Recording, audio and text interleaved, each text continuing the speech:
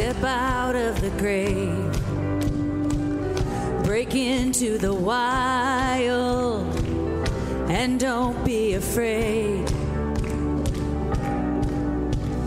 Run into wide open spaces. Grace is waiting for you. Dance like the weight has been lifted. Grace is waiting. Where the Spirit of the Lord is, there is freedom. There is freedom. Where the Spirit of the Lord is, there is freedom. There is freedom. Come out of the dark, just as you are, into the fullness of His love. For the Spirit is here, let there be freedom. Let there be freedom.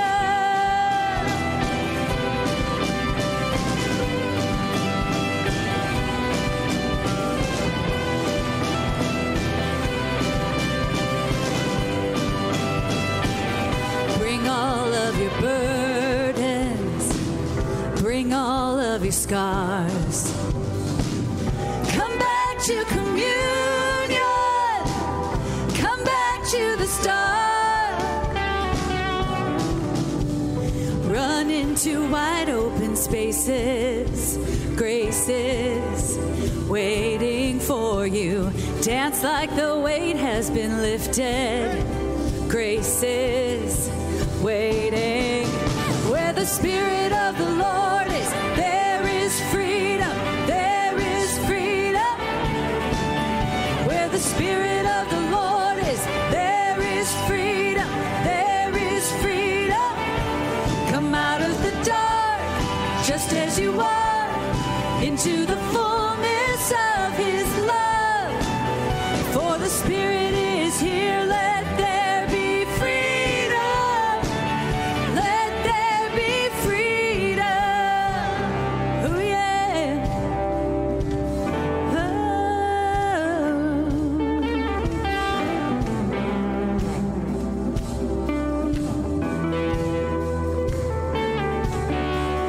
Chains will fall, prisons shake at the sound of Jesus' name.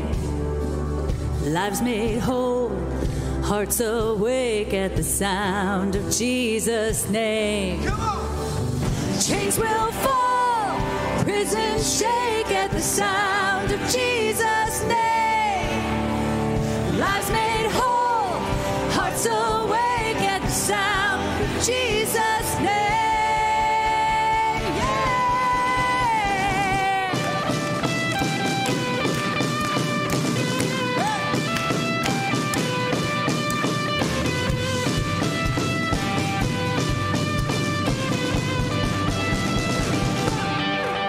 Where the Spirit of the Lord is, there is freedom. There is freedom. Where the Spirit of the Lord is, there is freedom. There is freedom.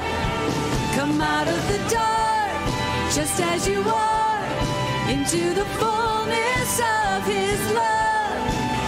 For the Spirit is here, let there be freedom. Let there be freedom.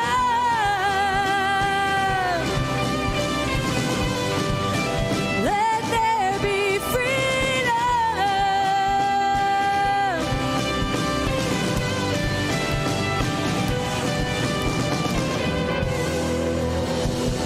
Westgate, good morning. Good morning. It is so great to see you all here this morning. My name is Jen Schulte, and in case we haven't met before, I'm the communications director here at Westgate. Just wanted to welcome you here.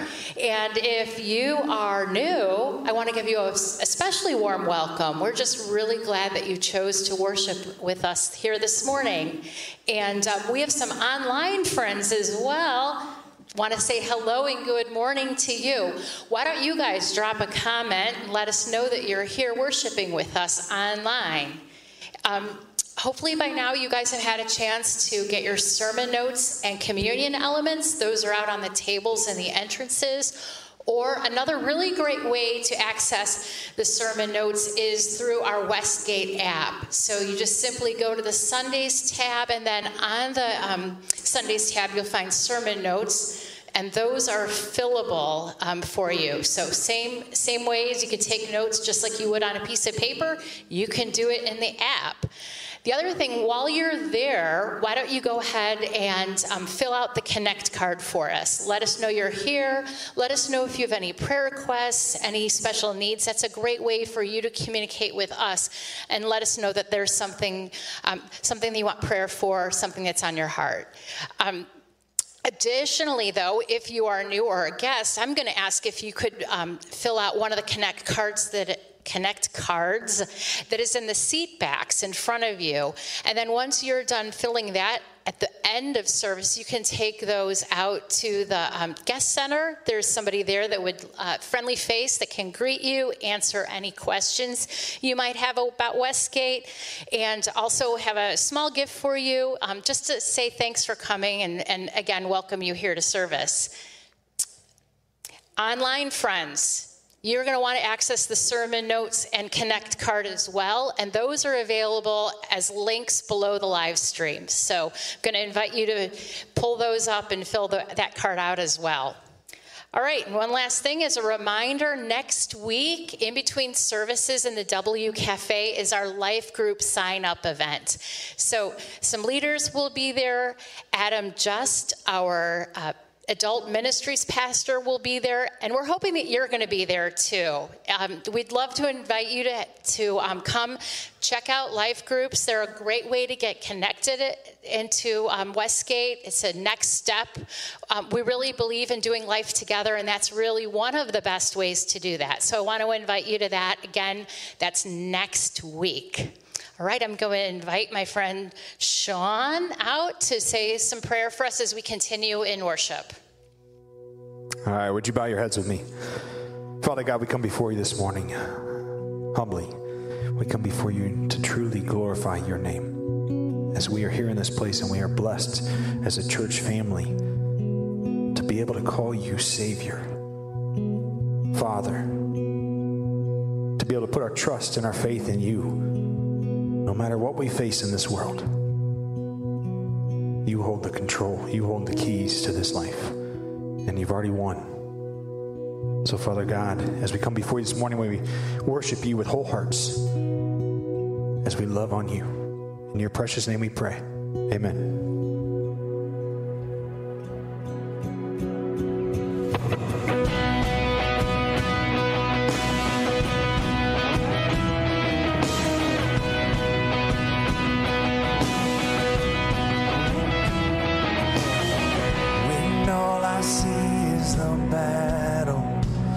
See my victory.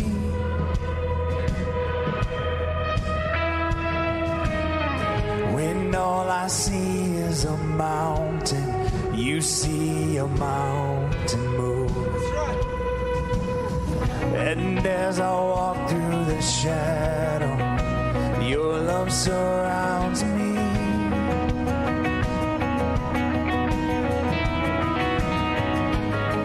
There's nothing to fear now, for I am safe with you. So when I fight, I'll fight on my knees with my hands lifted high. Oh God, the battle belongs to you, and every fear I lay at your feet. I'll sing through the night. Oh God, the battle belongs to you. Yeah.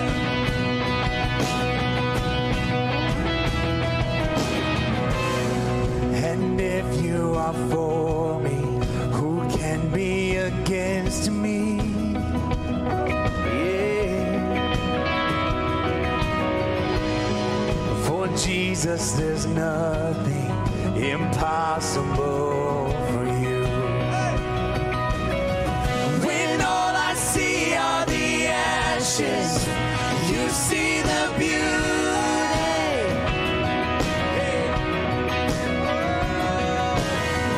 When all I see is a cross empty tomb. So when I fight, I'll fight on my knees with my hands lifted high. Oh God, the battle belongs to you, and every fear I lay at your feet. I'll sing through the night. Oh God, the battle belongs to you.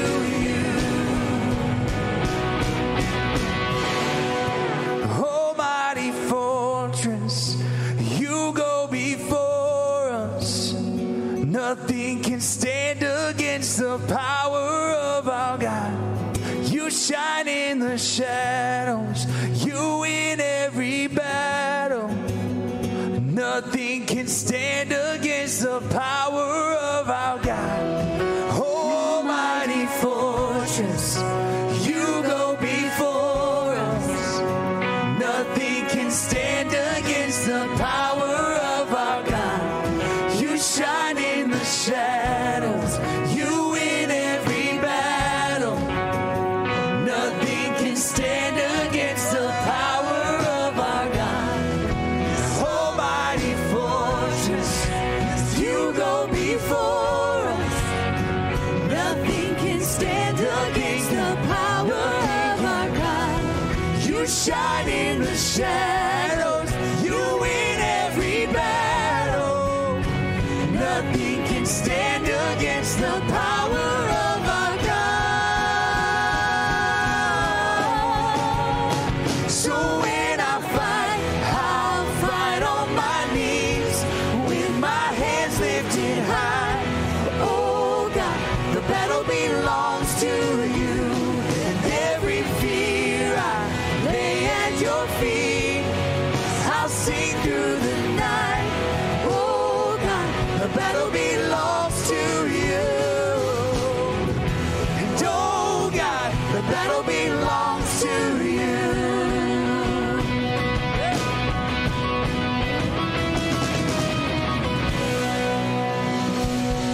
Amen.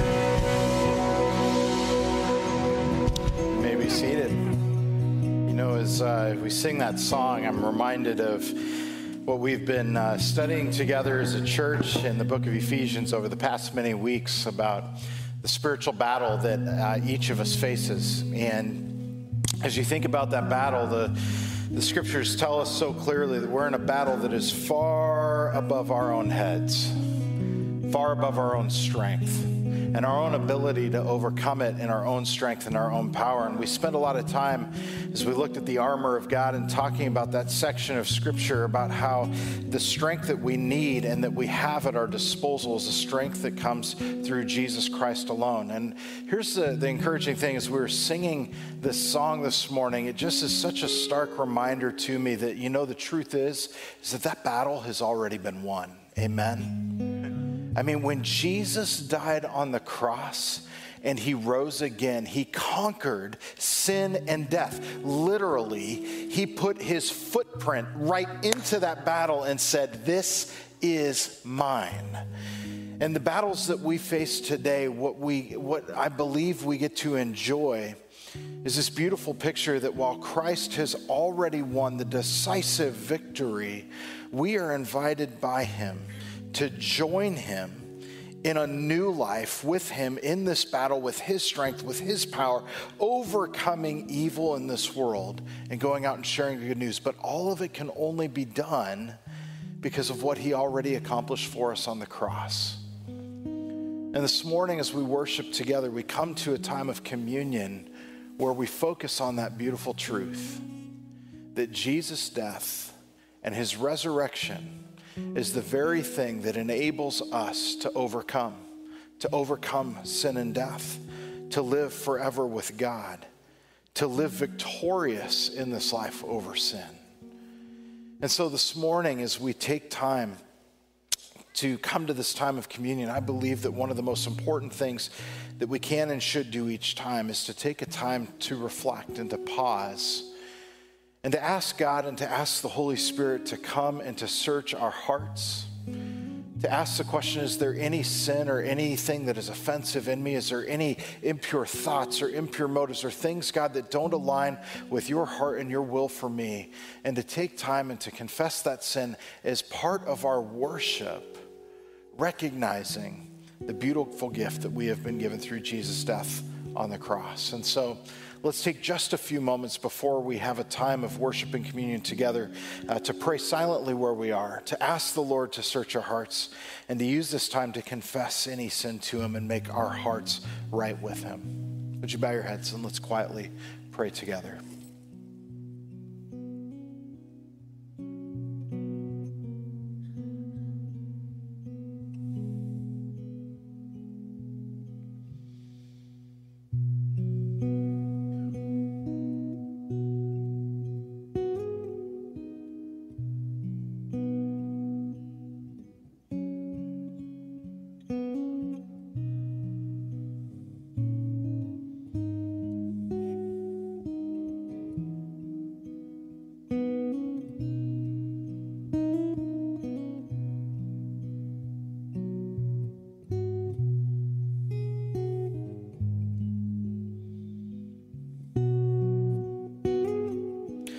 Father, we give you thanks for sending your son Jesus into this world and for loving us so much, God, that while we were sinners and have sinned against you, that you, Father, would give everything on our behalf to reconcile us in a relationship with you. We thank you, Father, that it's not our own righteousness or our own works that makes us right before you, but that it is the very righteousness of Jesus himself as his blood was shed on that cross, as his body was broken. That, Lord, when you look at us, as we place our faith and trust in you, that you don't see us in all of our brokenness and sinfulness, but your word tells us that you see the sacrifice of your son and his righteousness, which covers over our brokenness. We thank you for that. And Father, we come to you this morning with hearts that are soft, hearts that, Father, desire to honor and to worship you. And so, Lord, we ask that you would forgive us of any sin that would be present in our lives. That, Lord, you would cleanse us from sin. But, Father, through the power of your Holy Spirit as well, that you would enable us to overcome sin and to overcome the evil one who wants to trip us up and to keep us from walking with you. And that, Father, you would give us the strength and the ability to honor you with our whole hearts and our whole lives. That truly, God, you align our priorities with the priorities of your Son, Jesus Christ. And so as we come to this time of worship and remembering, Lord, we give you all of our hearts and all that we are, thankful for the gift that you have given to us. In Jesus' name, amen. It says that on the night that Jesus was betrayed, that he took bread. And when he had given thanks, he broke it and said, "This is my body, which is for you. Do this in remembrance of me." Let's remember together as an act of worship, as we eat this bread, how Jesus gave all of who he was on the cross for us. Let's take together.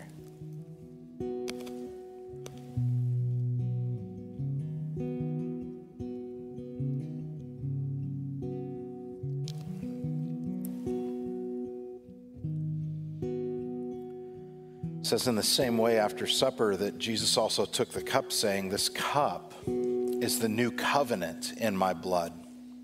Do this whenever you drink it in remembrance of me. For whenever you eat this bread and you drink the cup, you proclaim the Lord's death until he comes again." Let's drink together with thankfulness for the sacrifice of all that Jesus poured out on our behalf, but with the reminder that he will come again and we will reign victorious with him. Let's drink together.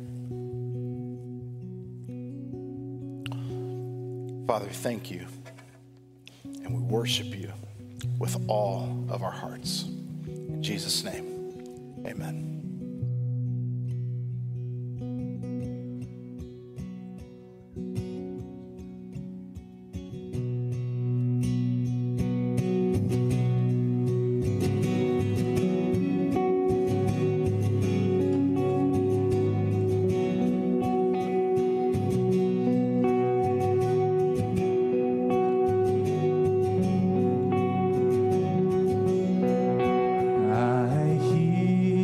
the Savior say, thy strength indeed is small. Child of weakness, watch and pray. Find in me thine all in all. Jesus paid it all. Oh, to him I owe. My sin had left a crimson stain. He washed it white as snow.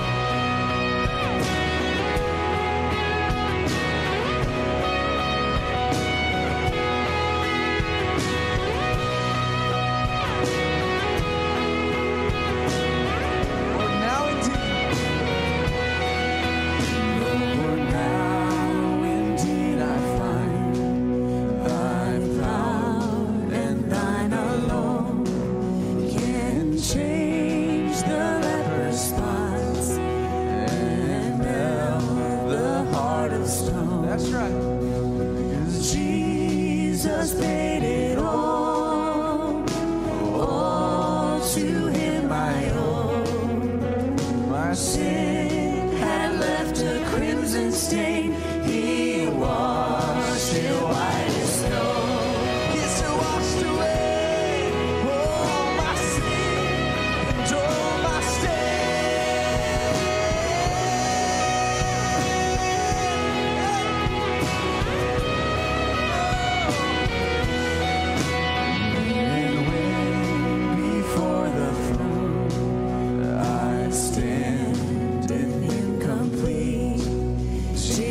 died my soul to save. My lips shall still repeat. Raise your voices. Oh, Jesus paid it all. All to him I owe. Sin had left a crimson stain. He washed it white as snow. Sin had left. Sin had left a crimson stain. He washed it white as snow.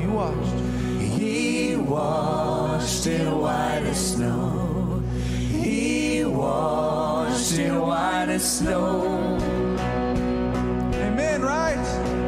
All our sin, all our stain, he cast them as far as the east is from the west.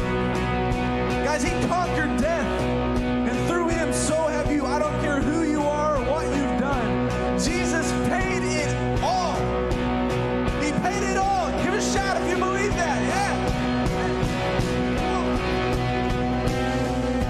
Oh, praise the one who paid my debt and raised us life up from the dead.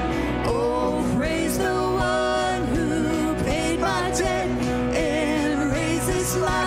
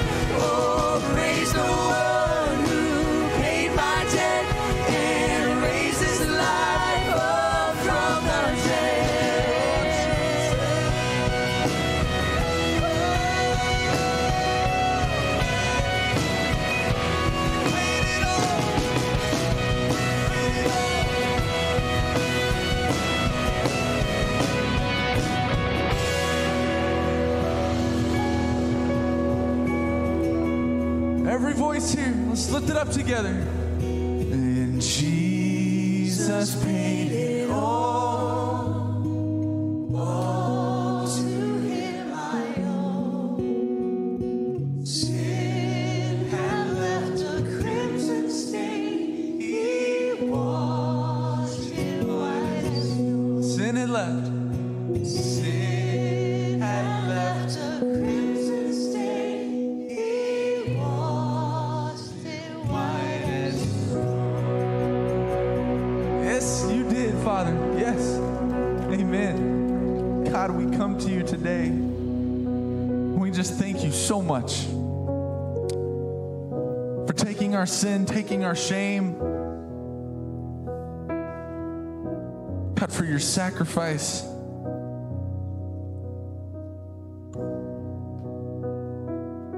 Lord, you are worthy of our praise simply because of who you are. But God, what you did, it just overwhelms me. It just mesmerizes me, Father. You died for us while we were still your enemies. While we hated you, you died for us.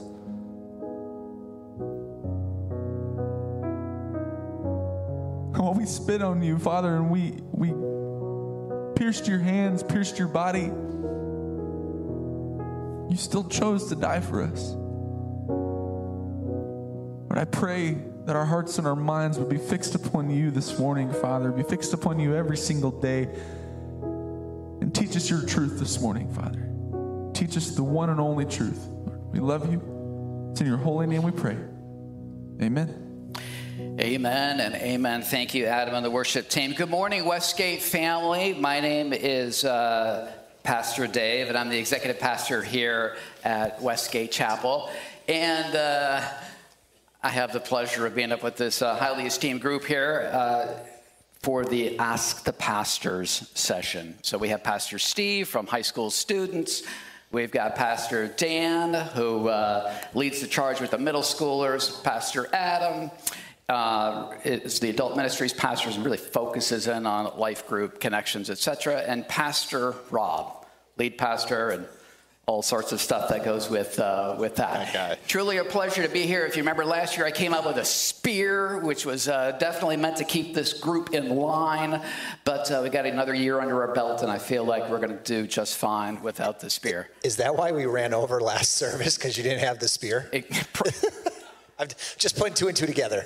Yeah. Bring it. Okay, maybe a full-on sword this time. Okay, just a little bit about the process. We have I want to thank this group, this body of Christ, for sending in so many questions. Really appreciate it. It came in from a myriad of different sources and ways, and we tried to pull out a handful of those that we saw in many different ways, shapes, and forms, and to crystallize them into a couple of key questions. So that's what we're going to do. I do anticipate that we'll be following up on some other ones as we unpack sermons going in the future, things like that. So more to come. And again, thank you for your questions. So with that, no spear in hand, let's jump into them. I'm going to sit down. It's all good.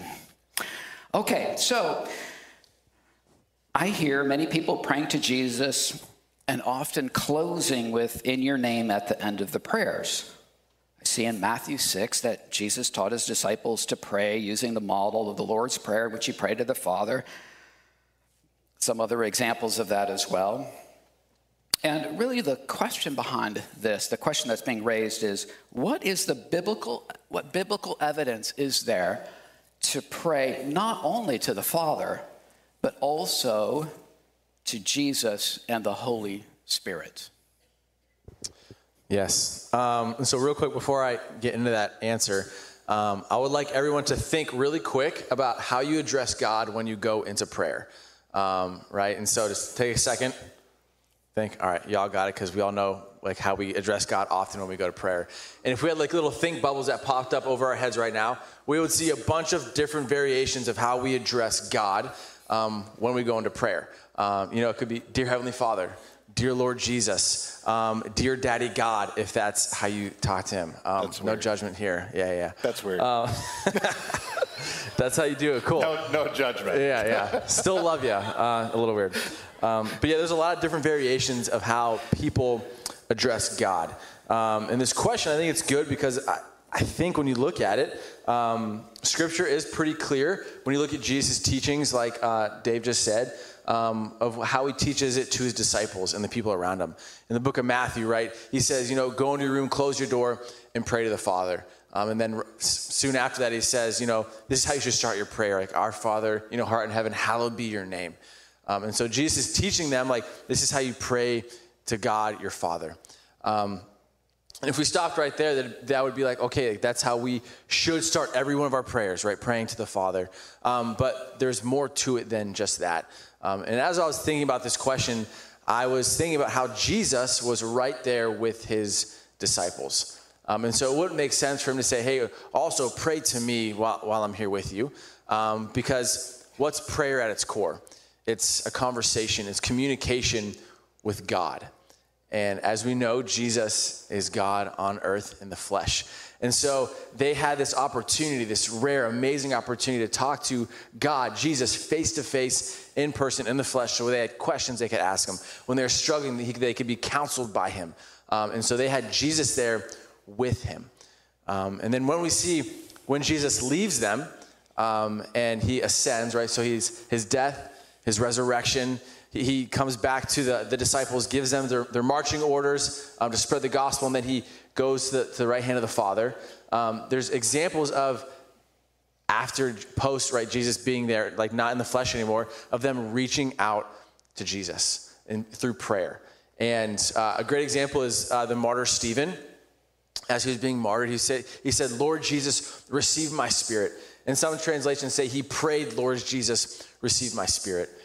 And then also Paul on the road to Damascus has this interaction with Jesus, right? People are there like they can't see anyone, like there's no one there, but there's this communication between man and Jesus, man and God. And also Ananias, a little later on in that passage of Ananias communicating with Jesus. And then we see in Corinthians as well, Paul is telling the church to call on the name of Jesus Christ. And so there's these examples of Jesus teaching, pray to the Father. And then when Jesus leaves and he's no longer in the flesh, that those people who spent time with him and were in with him with real life, communicating with him after he's no longer with them. And then also I feel like I need to hit on the Holy Spirit, right?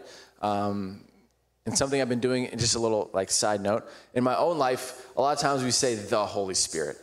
And I feel like we lessen who the Holy Spirit is. And so in my own life, we're at the Life Conference and we heard this lady say like Holy Spirit. I was like, man, that's good. Like saying like I talked to Dan Russell. I didn't talk to like the Dan Russell. Like it's personal. And so like trying to say like, Holy Spirit has a real purpose in who God is, right? He's equally a part of the Trinity, right? The pie is split perfect. No pies, and there's no other, like the Father isn't more God, Jesus isn't more God. They're all equally God, and Scripture is so clear in explaining that to us. And also we see that, right, the Holy Spirit helps us with our prayers. It empowers us to do a lot of other things, but also in our prayer life. There's times where Romans 8, 26 and 27, right, like he intercedes on our behalf, and like we don't even have the right words to say and come to God. And so, in closing, essentially, I would say that you can pray to the Father, the Son, and the Holy Spirit because it's very clear that they are all equal. They're all one, none above the other. And that's the crux for me. As I look at that, I'm like, man, it's okay to pray to them because God says, come talk to me, come seek after me. And they're all magnificently involved in the gospel, right? The gospel wouldn't be possible without the other. And the same thing with prayer. And so if we stick to just praying to, and there's nothing wrong with this, but if we stick to just praying to Heavenly Father or just Jesus or just Holy Spirit, we miss out on who God is. It's these three beautiful persons working together in the God, the being God. And that's just powerful because it gives us a reminder of who God is when we go into him in our prayer life. And so I would say that's my thing to say. We could pray to all of them because we're seeking God when we're seeking those three persons of his being. So, yeah. Great. I would say that I really resonate with kind of what Dan was talking about when it comes to the Holy Spirit. I mean, when I was in college, I had kind of that similar idea of how we refer to the Holy Spirit. And, I go back and forth still because it's ingrained in my head from the time that I was young, the Holy Spirit or Holy Spirit. But one of the things that I recognize is that growing up in the church, I grew up in a church that taught about the Holy Spirit, but didn't really it wasn't, at times it felt like the Holy Spirit was an impersonal force rather than God. And for me, I think one of the more eye-opening things as I was in college was just that understanding that Holy Spirit is not an impersonal force, but is a very personal God who has been sent to have real impact in our lives, that we can communicate with, that is there to be our helper, as you said, our interceder. And so for me, there was just this real growing and again, a continuing growing knowledge of who God is, but also that I can call on him for his help, especially in times of need. Yeah, like I prayed, Holy Spirit, help us up here this morning, right? Give us the right words. Give us the right words as we were writing these down. So, yeah. I would, as I think through that and we were talking, a lot of how we address God is shaped by our upbringing, how maybe our mother or father prayed. For me, when Dan asked that question, I almost always say, "Dear God." Is that what was modeled? And then I typically close with, in the name of Jesus or in your son's name, amen. And we do that, especially the closing. We see that in Scripture. Jesus say, ask in my name. That there's power in the name of Jesus, and so we pray that way.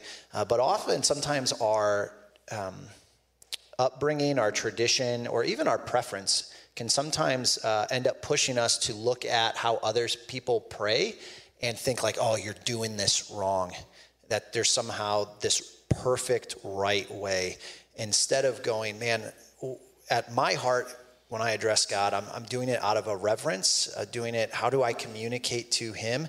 And then could I think the same thing as when they say, "Dear Jesus"? It's a little different than how I would normally do it, but not that it's sinful somehow or wrong. And we got to be careful that we don't take kind of a tradition or a preference and say, this is exactly how it has to be.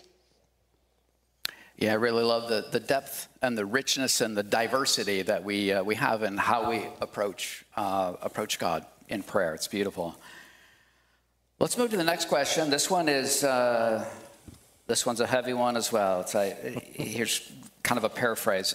I know that no person, entity, circumstance, organization can take us out of the hand of God once we are saved by the blood sacrifice of the Lord Jesus Christ. Some references in John 10 and Romans 8. But Christians can sometimes get themselves in a position to decide to walk away from their salvation. And the question is it ever possible for a person to walk away from their faith and, in effect, lose their salvation? What a light question, right? Whew. All right, so is it ever possible for a person to lose, their salvation? And I think for all of us, for me personally as well, that this is a question that we hold close because we have people that we know, people that we love, family, friends, that we've journeyed through life with that either A, we want to have come to faith in Jesus, or that at some point in time, maybe they've made a faith profession and maybe they've seemingly walked away from that. And we wonder, what does that mean, right? What does this idea of eternal security mean for us as well? Can we ever lose that in any way? So this is a question that has been discussed in the church for centuries.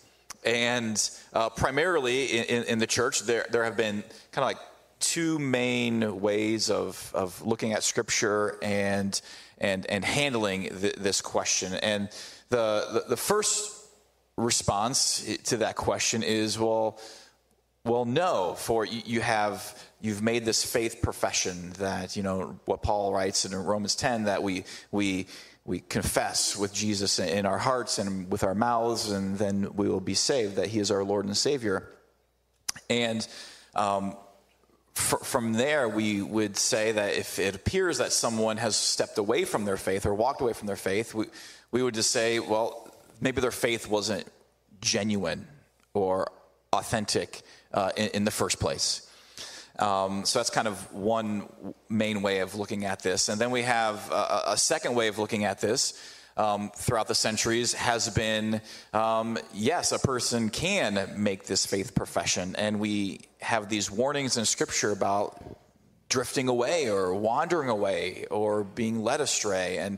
And so, yes, you could lose that faith, lose that salvation. So I guess how I would begin to answer that question, what happens at that moment? What happens in that point when we say, yes, Jesus, I want you to be my Lord and Savior. I confess that I need you in my life and I want to follow you like all of my days. What happens to us positionally in that moment? And we know at that moment in time that the old has gone, the new has come. We also read that Jesus, Galatians 2:20, comes and lives, and the Holy Spirit comes and lives and dwells within us. So, what happens is an amazing thing in our lives as we begin this process of being regenerated and everything else that goes along with it.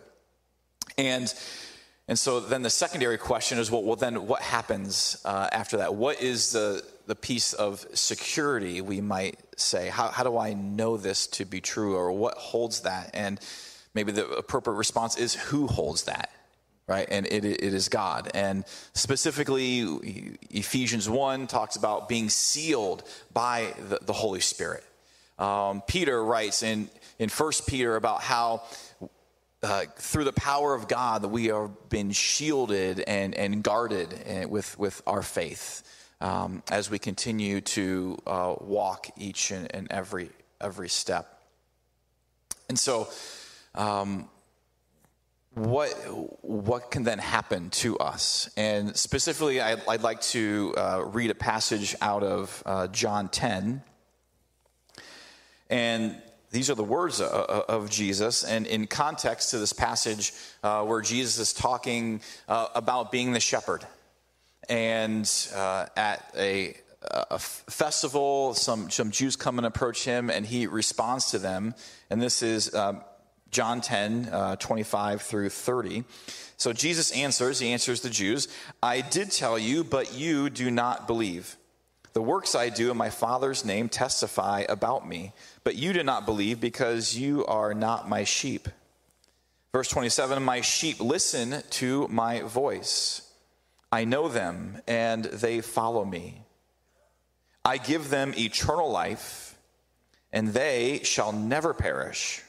No one will snatch them out of my hand. My Father who has given them to me is greater than all. No one can snatch them out of my Father's hand, and I and the Father are one." And so what Jesus is saying here is that, one, it's like there's, in the Greek, there's double negatives here. You'd be like, no, never is the emphasis here that Jesus will be able to snatch out of the hands of God, us. And we can also think about the journey that we're on, and what Paul writes in Philippians 1 about how he who began that good work in you will be faithful to complete that work. And so if we think that all of a sudden Jesus is unable to complete that work in us, then that really questions our whole understanding of God and his power and the work of Christ in our lives in the first place. So for us to really have security within who we are in our faith, and really that security rests with Christ. And which kind of gets to, how do you handle those passages of Scripture that that lean towards beware, do not drift away, beware, my children, of what might lead you astray, and do not drift away. And we'd also say that those are words of warning. Those are words that, hey, we need to continue to persevere in our faith, continue to seek the Lord each and every day, and live that faith out in active ways. I think that's why we gather together, to continue to spur one another on, right, in our faith, to gather together to encourage one another to not lose hope. And kind of gets to this final issue, right, of the words, whether you think one thing or another, and we probably have a variety of that here in our congregation, of whether we think we can or can't. But regardless, I believe all of us desire the same thing, is to continue to have lifelong faith. And if someone either we think that has walked away from the faith, or the faith, maybe they've lost their faith, well, the prayers are still the same, that God, that you would bring them back to you. And our prayers would be, Jesus, is there any way that I can be a part or a role to play within bringing them back to faith? And so I just wanted to finish my portion of sharing here with some scripture out of 1 John. These words, 1 John chapter 5, verses 11 through 13, which is just, I think, a reiterance of the guarantee of our salvation. Reads this way, and this is the testimony. God has given us eternal life, and this life is in his Son. Whoever has the Son has life. Whoever does not have the Son of God does not have life. In verse 13, I write these things to you who believe in the name of the Son of God, so that you may know that you have eternal life. So those of us that live and profess and declare that Jesus, you are the Son of God, you are my Savior, we have nothing to fear, we have nothing to worry about, because that faith, the salvation, eternity, cannot be snatched from, we can't be snatched from the hands of God, and that is, we are secure in that truth, in the truth of God. I think one of the things that I really appreciate about what you said there is that, one, we know that there are people in this room that hold that position in either form that you mentioned. And that this conversation is not one of dividing in the Christian faith. It's not one that should divide us. It's not a salvific issue in and of itself about whether or not what you believe does it determine your salvation. However, what I understand from my own experience too growing up is that this question really goes to the heart of our own fear of, am I saved? Or what about my friend or family member that I love or care about deeply? And especially it comes up when we experience a loss or death in this life, and we wrestle with, well, was my family member saved? Maybe they prayed a prayer when they were young and yet lived really bad the rest of their life, and was that enough? And how do we know? And you know, for me as a young man, I was that kid that grew up in the church every single day when we had night services every single night, and was there constantly. But even as a young person, junior high years especially, I really struggled with whether or not I was saved. I was afraid because I didn't seem to always live that good boy Christian life. I had a friend who I won't say his name since this is on live stream, but I mean, seriously, I think he went to the altar 20 times in a given year to receive Christ. He was so terrified that he wasn't saved. And some of you are nodding your heads because you were that person, right? I mean, it's that fear that we have. And I so much appreciate that passage you shared this morning, because my own youth pastor, when I was wrestling, took me to that passage in 1 John to remind me that, look, you can know without a shadow of a doubt that you are saved if you have placed your faith and trust in Jesus Christ as your Lord and Savior, and you persevere in that faith and following him to the end. And that is how we can know without a shadow of a doubt. But the truth is that, you know, when we wrestle with our friends and were they saved or not, and we feel that angst and pain, we can trust and rely, in which I'll let somebody else take this, is that God is good, but he is the one that ultimately knows that answer, and we must entrust it to him. Yeah, I mean, the goodness of God, when we struggle through seeing someone maybe what we would say is fall away from faith. Maybe it's a child, especially, you know, working in student ministry. I see parents, right, in great distress over their children. You know, I brought them up in the church. They knew, they believed, and I don't know what's going on. And one of the things that for me I've been able to take comfort in is the goodness of God, that we believe that God is truly good, not just partially good, not just good some of the times, like me, when it kind of fits my agenda, but he is good totally and completely at all time. And if this is true, then when I think, are they going to be with God? Are they fall away, or eternal security or not? I can rest in what it says in Scripture is God wants all people to be saved and to come to the knowledge of the truth. It says that he doesn't want any to perish, but all to find life. And if I know that God is good, that he is going to give every opportunity, he is merciful and gracious, that he wants us to know him and to then spend eternity with him. And I can trust in that even when I'm in conflict with how I maybe see someone's life going or questioning that I can trust that God is good completely and fully. Just to add to that, like I was a person who walked away from God in my life. For 6 years, I walked away, and I would agree, like, God is good, and he's also a pursuer.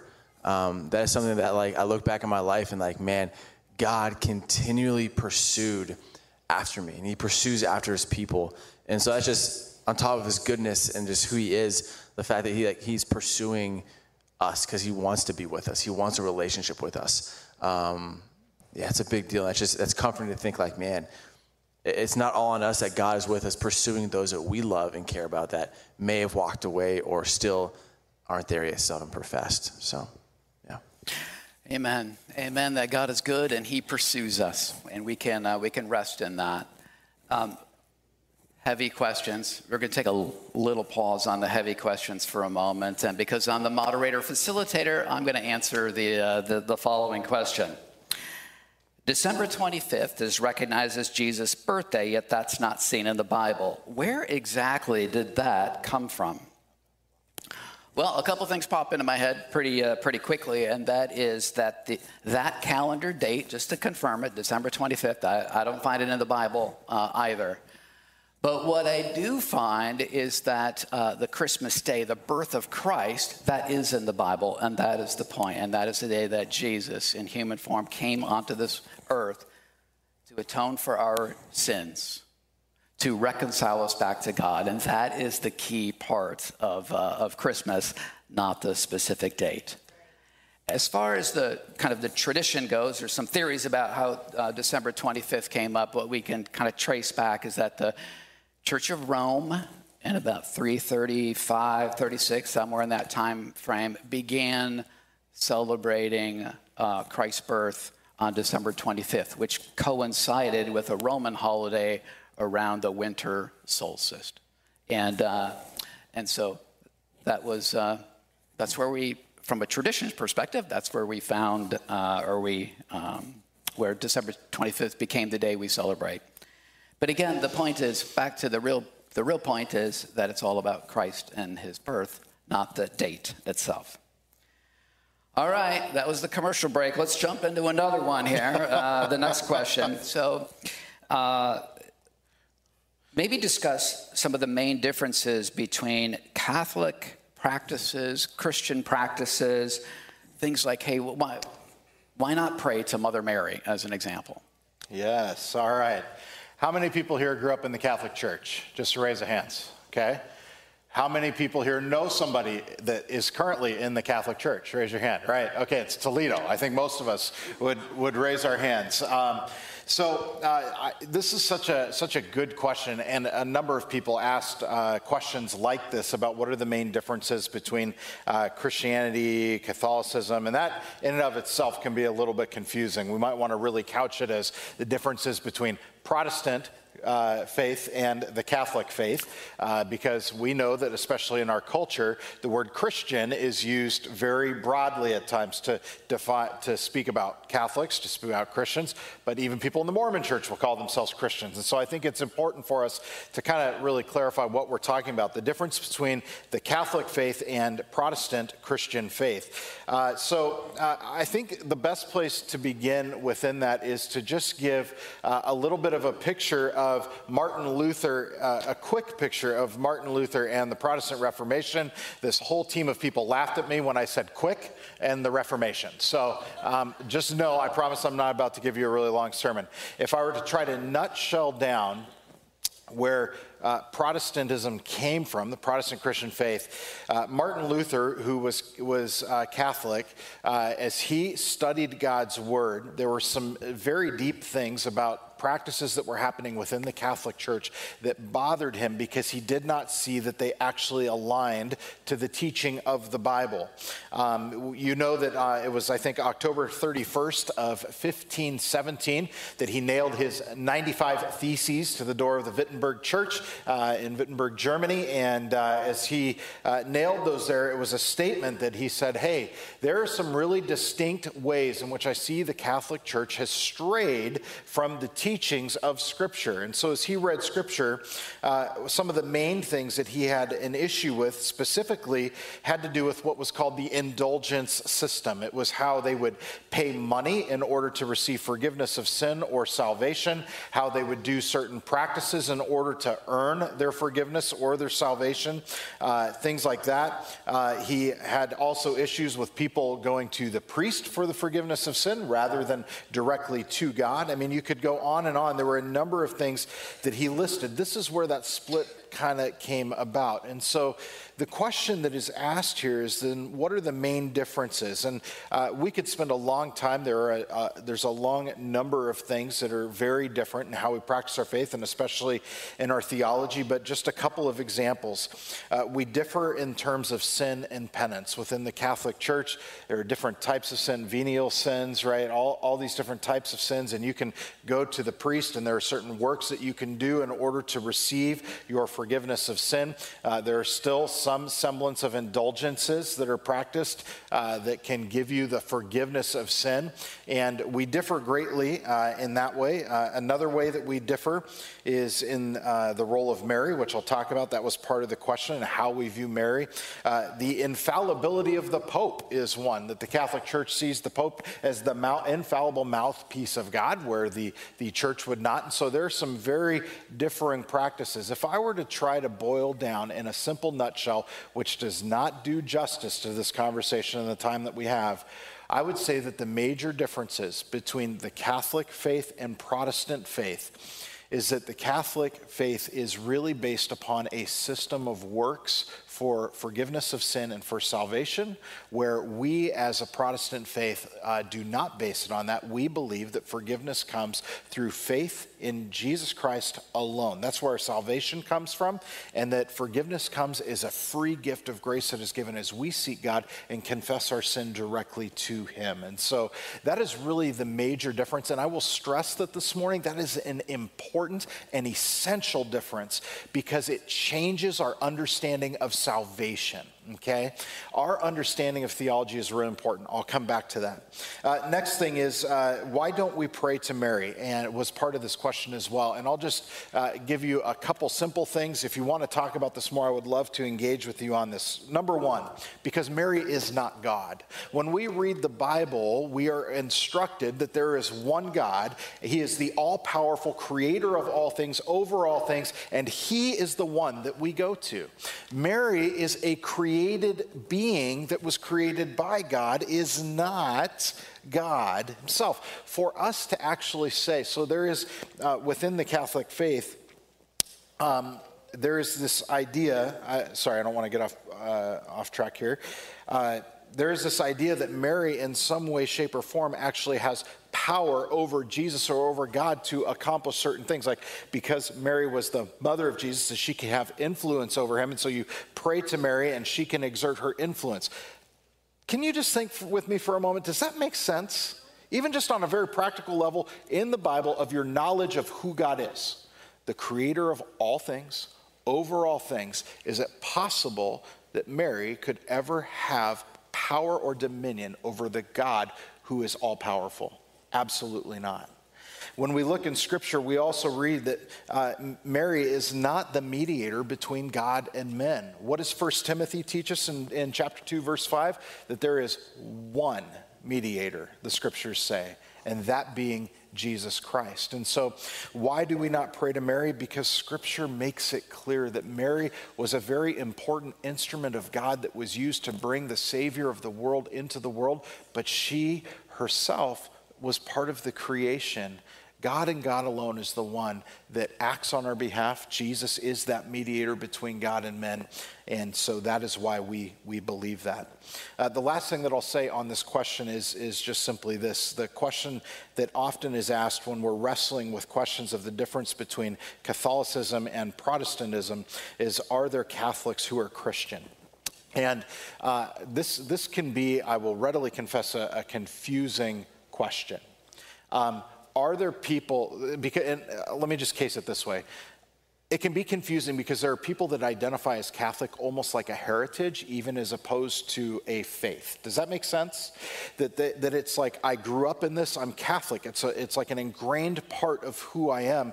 And yet, I know people that will identify that way and say, but I don't hold to the Catholic doctrines. I believe that I am saved by faith in Jesus Christ alone. And so when we talk about this, are there Catholics who are Christians?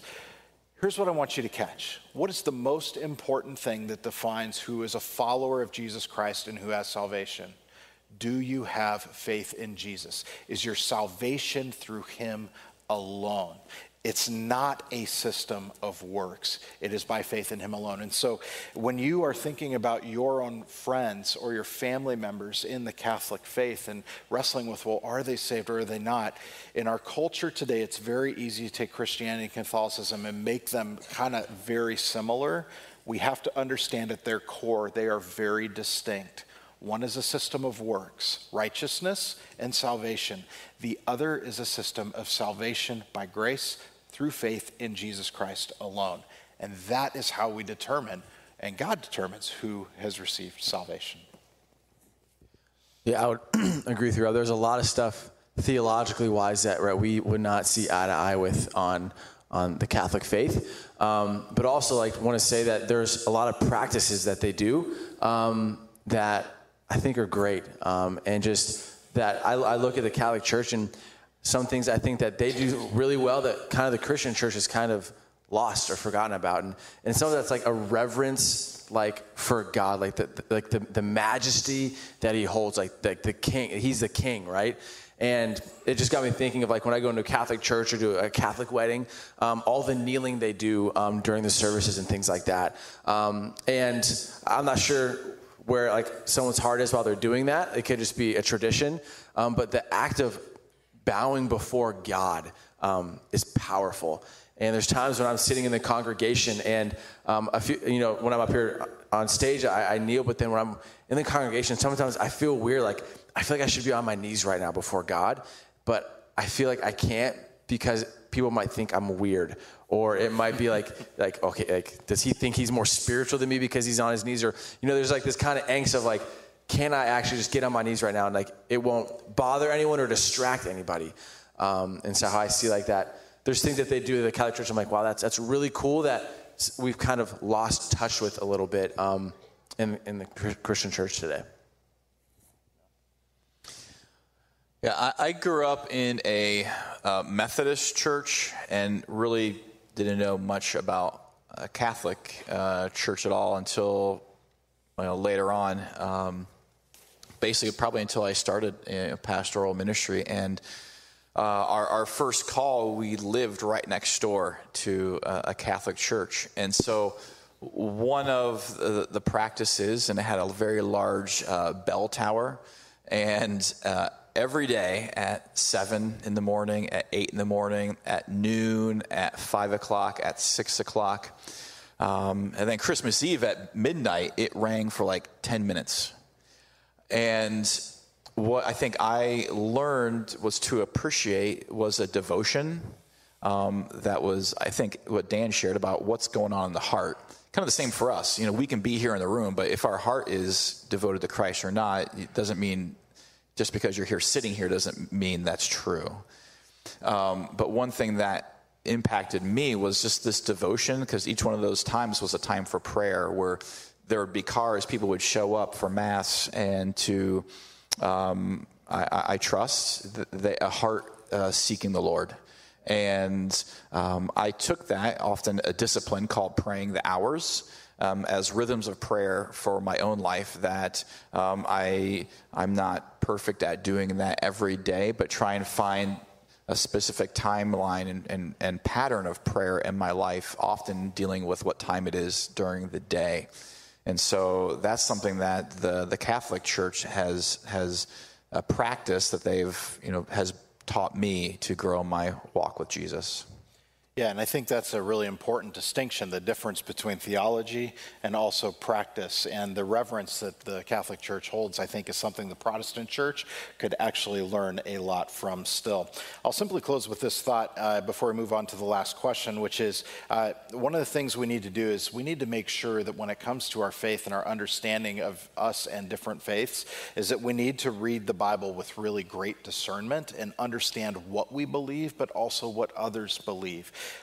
It was when we had a speaker here, Christopher Yuan, not that long ago.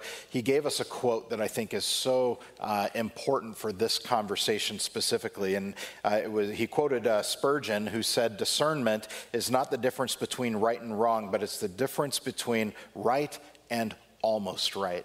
And I believe that for us, when it comes to this question, Catholicism and Catholicism and Protestantism are so closely tied together that it is essential for us to have a deep understanding of God's word, what it teaches. And this is the very reason that Martin Luther, all the way back at the Protestant Reformation, stood up when it would be very unpopular and said, "There's something wrong here. It's off." And so it's important for us to understand those nuances. Yeah, so true. Okay, so take a deep breath, do a little bit of the wiggles. We're going to jump into this next question here. The Alliance has pre-trib in its what we believe statement. I'm not pre-trib, but don't have a problem with those who are, and think it's an issue we can agree to disagree on. That the Lord is coming back, we must affirm and agree on, but how exactly that's going to play out is scripturally debatable. Can we agree to disagree in the body of Christ about this issue? Oh boy. Right, a question that has been debated and talked about, actually, as a lot of these questions have been, which is we're still wrestling with them, trying to figure them out and discern. And so these are not a lot of new questions. These are old questions that have been around. First, I just want to walk you through, as a Christian Missionary Alliance Church, our statement of faith. Currently reads like this on this topic. I'll put it up on the screen. The second coming of the Lord Jesus Christ is imminent and will be personal, visible, and premillennial. This is the believer's blessed hope and is a vital truth which is an incentive to holy living and faithful service. And so you notice there that actually pre-trib or pre-tribulation is not in there. As a Christian Missionary Alliance, they do not make a statement on that. There's a lot of different views. What the statement currently is pre-mill or premillennium or premillennialism. And this is, there's kind of a lot of thought on this. This comes out of Revelation 20, where it talks about this 1,000-year reign. And there's kind of three views on that and nuances to all of those. But really quickly, let me hit those so you kind of can understand before we answer the pre-trib question. Pre-mill is this idea that, or belief that Jesus, at his second coming, comes in to the earth, right? He's visible and all the things that's talked about in the statement, and that he ushers in a literal 1,000-year kingdom where he is on the earth, but before the final judgment takes place. And so this is kind of classical premillennialism, is that belief that he comes back, that he reigns, and there's things that go along with that, but that then he sets up his kingdom before the eventual end with the new heaven and the new earth. We also have post-mill, which is the belief that they can sometimes say this 1,000 years is maybe figurative or it's literal, but it's going to happen before his coming back. And so he's going to come back after 1,000 years. They see the world as getting better, that the gospel is going to go out into the world, that it's going to transform our world in a way that we have yet to see. And then that is when Jesus comes back. And so they fundamentally disagree with, is the world getting better or worse before Jesus comes back, and a little bit of the role of the gospel into the world. You then have Amil. Hopefully you're staying with me here. Where you think of atheist, that A meaning no God. So it's no millennium, which is a little bit of a mischaracterization in that if someone that is Amil would say that they see that 1,000 years as something that is figurative of the timing between Jesus' death and resurrection, so his ascension, and then his coming back. And we're currently in the millennium right now, and that they would say that the world is going to get worse before it gets better, but that when Jesus comes back, he's not setting up this earthly kingdom for 1,000 years, that we're in that right now. And so currently, our denomination takes the pre-mill stance, but has since the beginning, so this is A.B. Simpson is kind of the founder of the Christian Missionary Alliance, worked very closely with people that held different beliefs. Many of you probably hold a different view on this, or maybe no view at all. And it's actually something our denomination is currently talking through, as seeing it as something that we shouldn't split over this issue, because we're all saying he's coming back, right? This is the thing, that he's coming back. Satan's going to be defeated. He is going to win in the end. Jumping back to the question then, that the question on pre-trib is the question on the rapture. Pre-trib is the stance that the rapture is going, the church is going to be taken up before the Great Tribulation, which is typically viewed as this 7-year time period. And then if you're pre-trib, that Christ comes back, takes the church out of this. The 7 years happens before he comes back for the millennium kingdom. And so pre-trib would say, hey, we are not part of the final great tribulation. Mid is the belief that he comes back somewhere in between. And you can also be what's called pre-wrath. We don't have time to get into it, but that Jesus takes us out partway through. Take us up to be with him. The word that we get raptured from is caught up or brought up. And that is going to happen at the very end, after kind of all the tribulation has taken place. And so even on our staff here, we take different views of that. For me, I see Christ coming back as a singular event. The day of the Lord is this singular event where death is defeated. Christ reigns. We are given new imperishable bodies. There's a judgment, the separation of the righteous and the unrighteous, a new heaven and a new earth. And that comes all at one point. But you'll see that all of us are very readily sitting with each other in community with one another, because we see it as something not to split over. This isn't a salvation issue that we should be splitting over. Go ahead, Dan. No.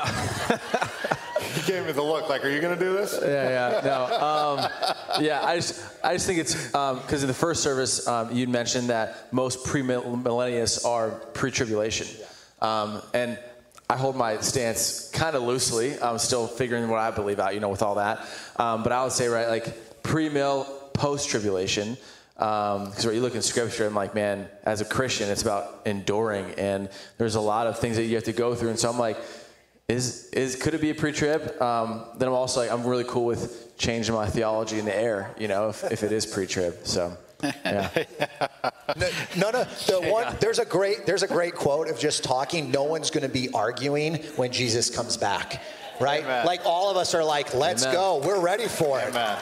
That is so true. I grew up definitely pre-trib rapture belief, pre-millennial, largely because I watched those movies that were terrifying as a young child. With the creepy "You've Been Left Behind" song. You guys know what I'm talking about, right? Thief in the Night. That was the name of the movie. Oh, scared me into heaven. Okay, so I definitely grew up believing like, I don't want to have my head cut off like happened at the end of that movie. So I'm fully into pre-trib rapture. As I went through college, I think I have shifted to every position that you possibly could, to mid, to pre-wrath, to post, and now where do I sit? That Jesus will come again. I mean, guys, there are a lot of good scriptures that that seem to lean each way, And I know that there are some people that hold to this very tightly, like you must believe this. Can I tell you and remind you, I'm going to preach on this in a few weeks, maybe more than a few weeks, maybe a month, in a series entitled Urgency. When Jesus talked about the end times with his disciples, and they asked him, when is this going to happen? Help us to understand what we can see, what we can know, so we can figure it out. What did he say? He did not answer their question. He changed the subject. And what subject did he change it to? Be ready. You don't know the day or the hour. You can't possibly know the day or the hour. No matter how much you read the book of Revelation and you watch what happens on the news and you try to connect X, Y, and Z, you will never know. They are meant to be signs that remind you that he is coming again.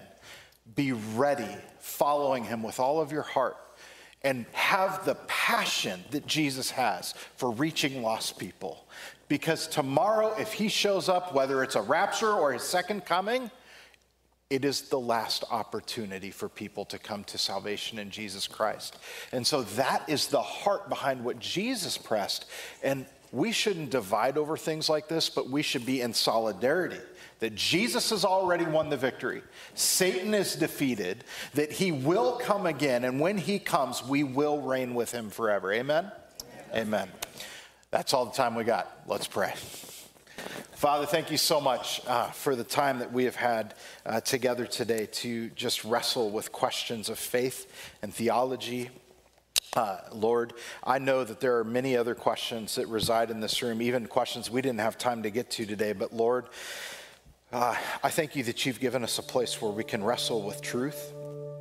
But even more importantly, as we guide and direct our hearts to you, that we know that you will continue to guide us into the things that you desire for us, which we landed on here today, which is we need to follow you with all of our hearts, to submit our lives to you in faith, knowing that Jesus Christ died on the cross and rose again to pay the price for our sin, because we are not good enough to earn our salvation, but it is the righteousness of Jesus Christ that covers us when we place our faith in you, and that, Lord, you see us as your children. Thank you for that promise.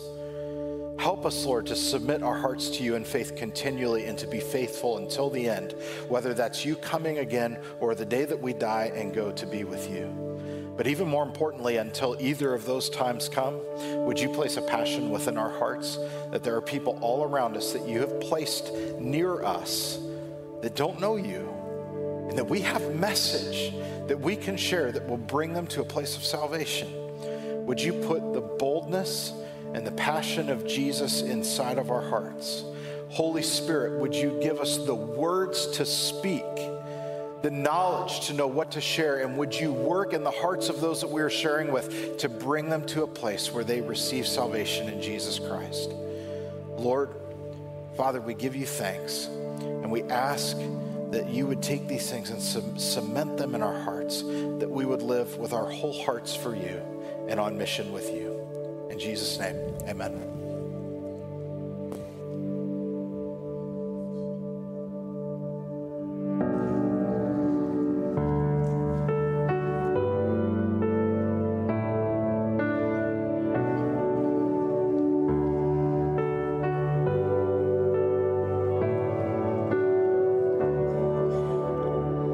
It was my cross you bore, so I could live in the freedom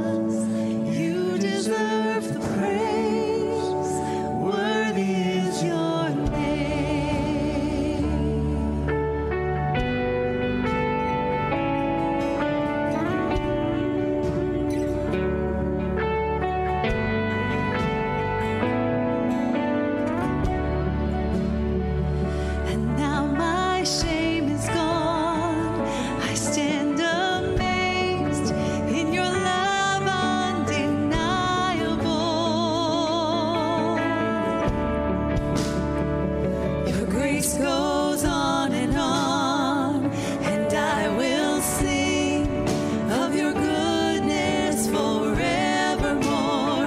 Worthy is your name, Jesus. You deserve the praise. Worthy is your name. Worthy is your name, Jesus. You deserve the praise.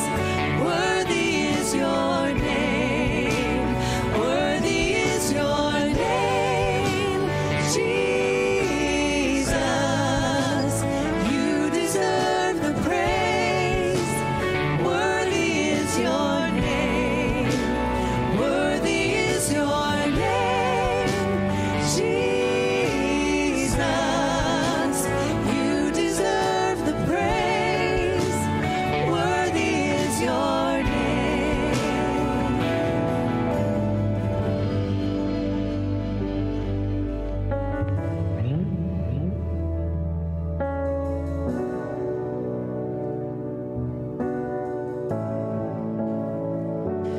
Be exalted now in the heavens as your glory fills this place. You alone deserve our praise. You're the name above all names. Be exalted now in the heavens as your glory fills this place. You alone deserve our praise. You're the name above all names. Be exalted now in the heavens as your glory fills this place. You alone deserve our praise. You're the name above all names. Be exalted now in the heavens as your glory fills this place. You alone deserve our praise. You're the name above all names.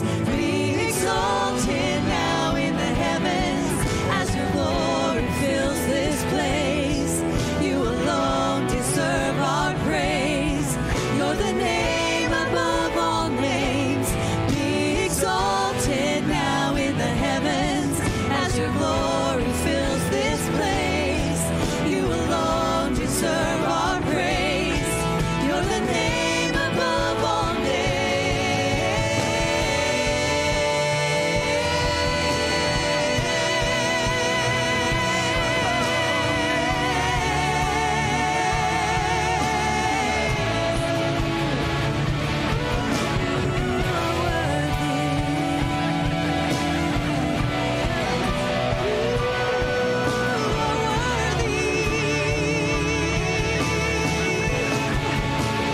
Worthy is your name, Jesus.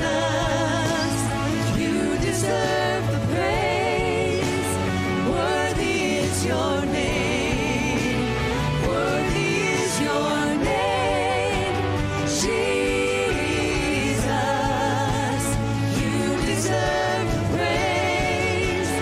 Worthy is your name. Worthy is your name, Jesus. You deserve the praise. Worthy is your name. Worthy is your name, Jesus. You deserve the praise. Worthy is your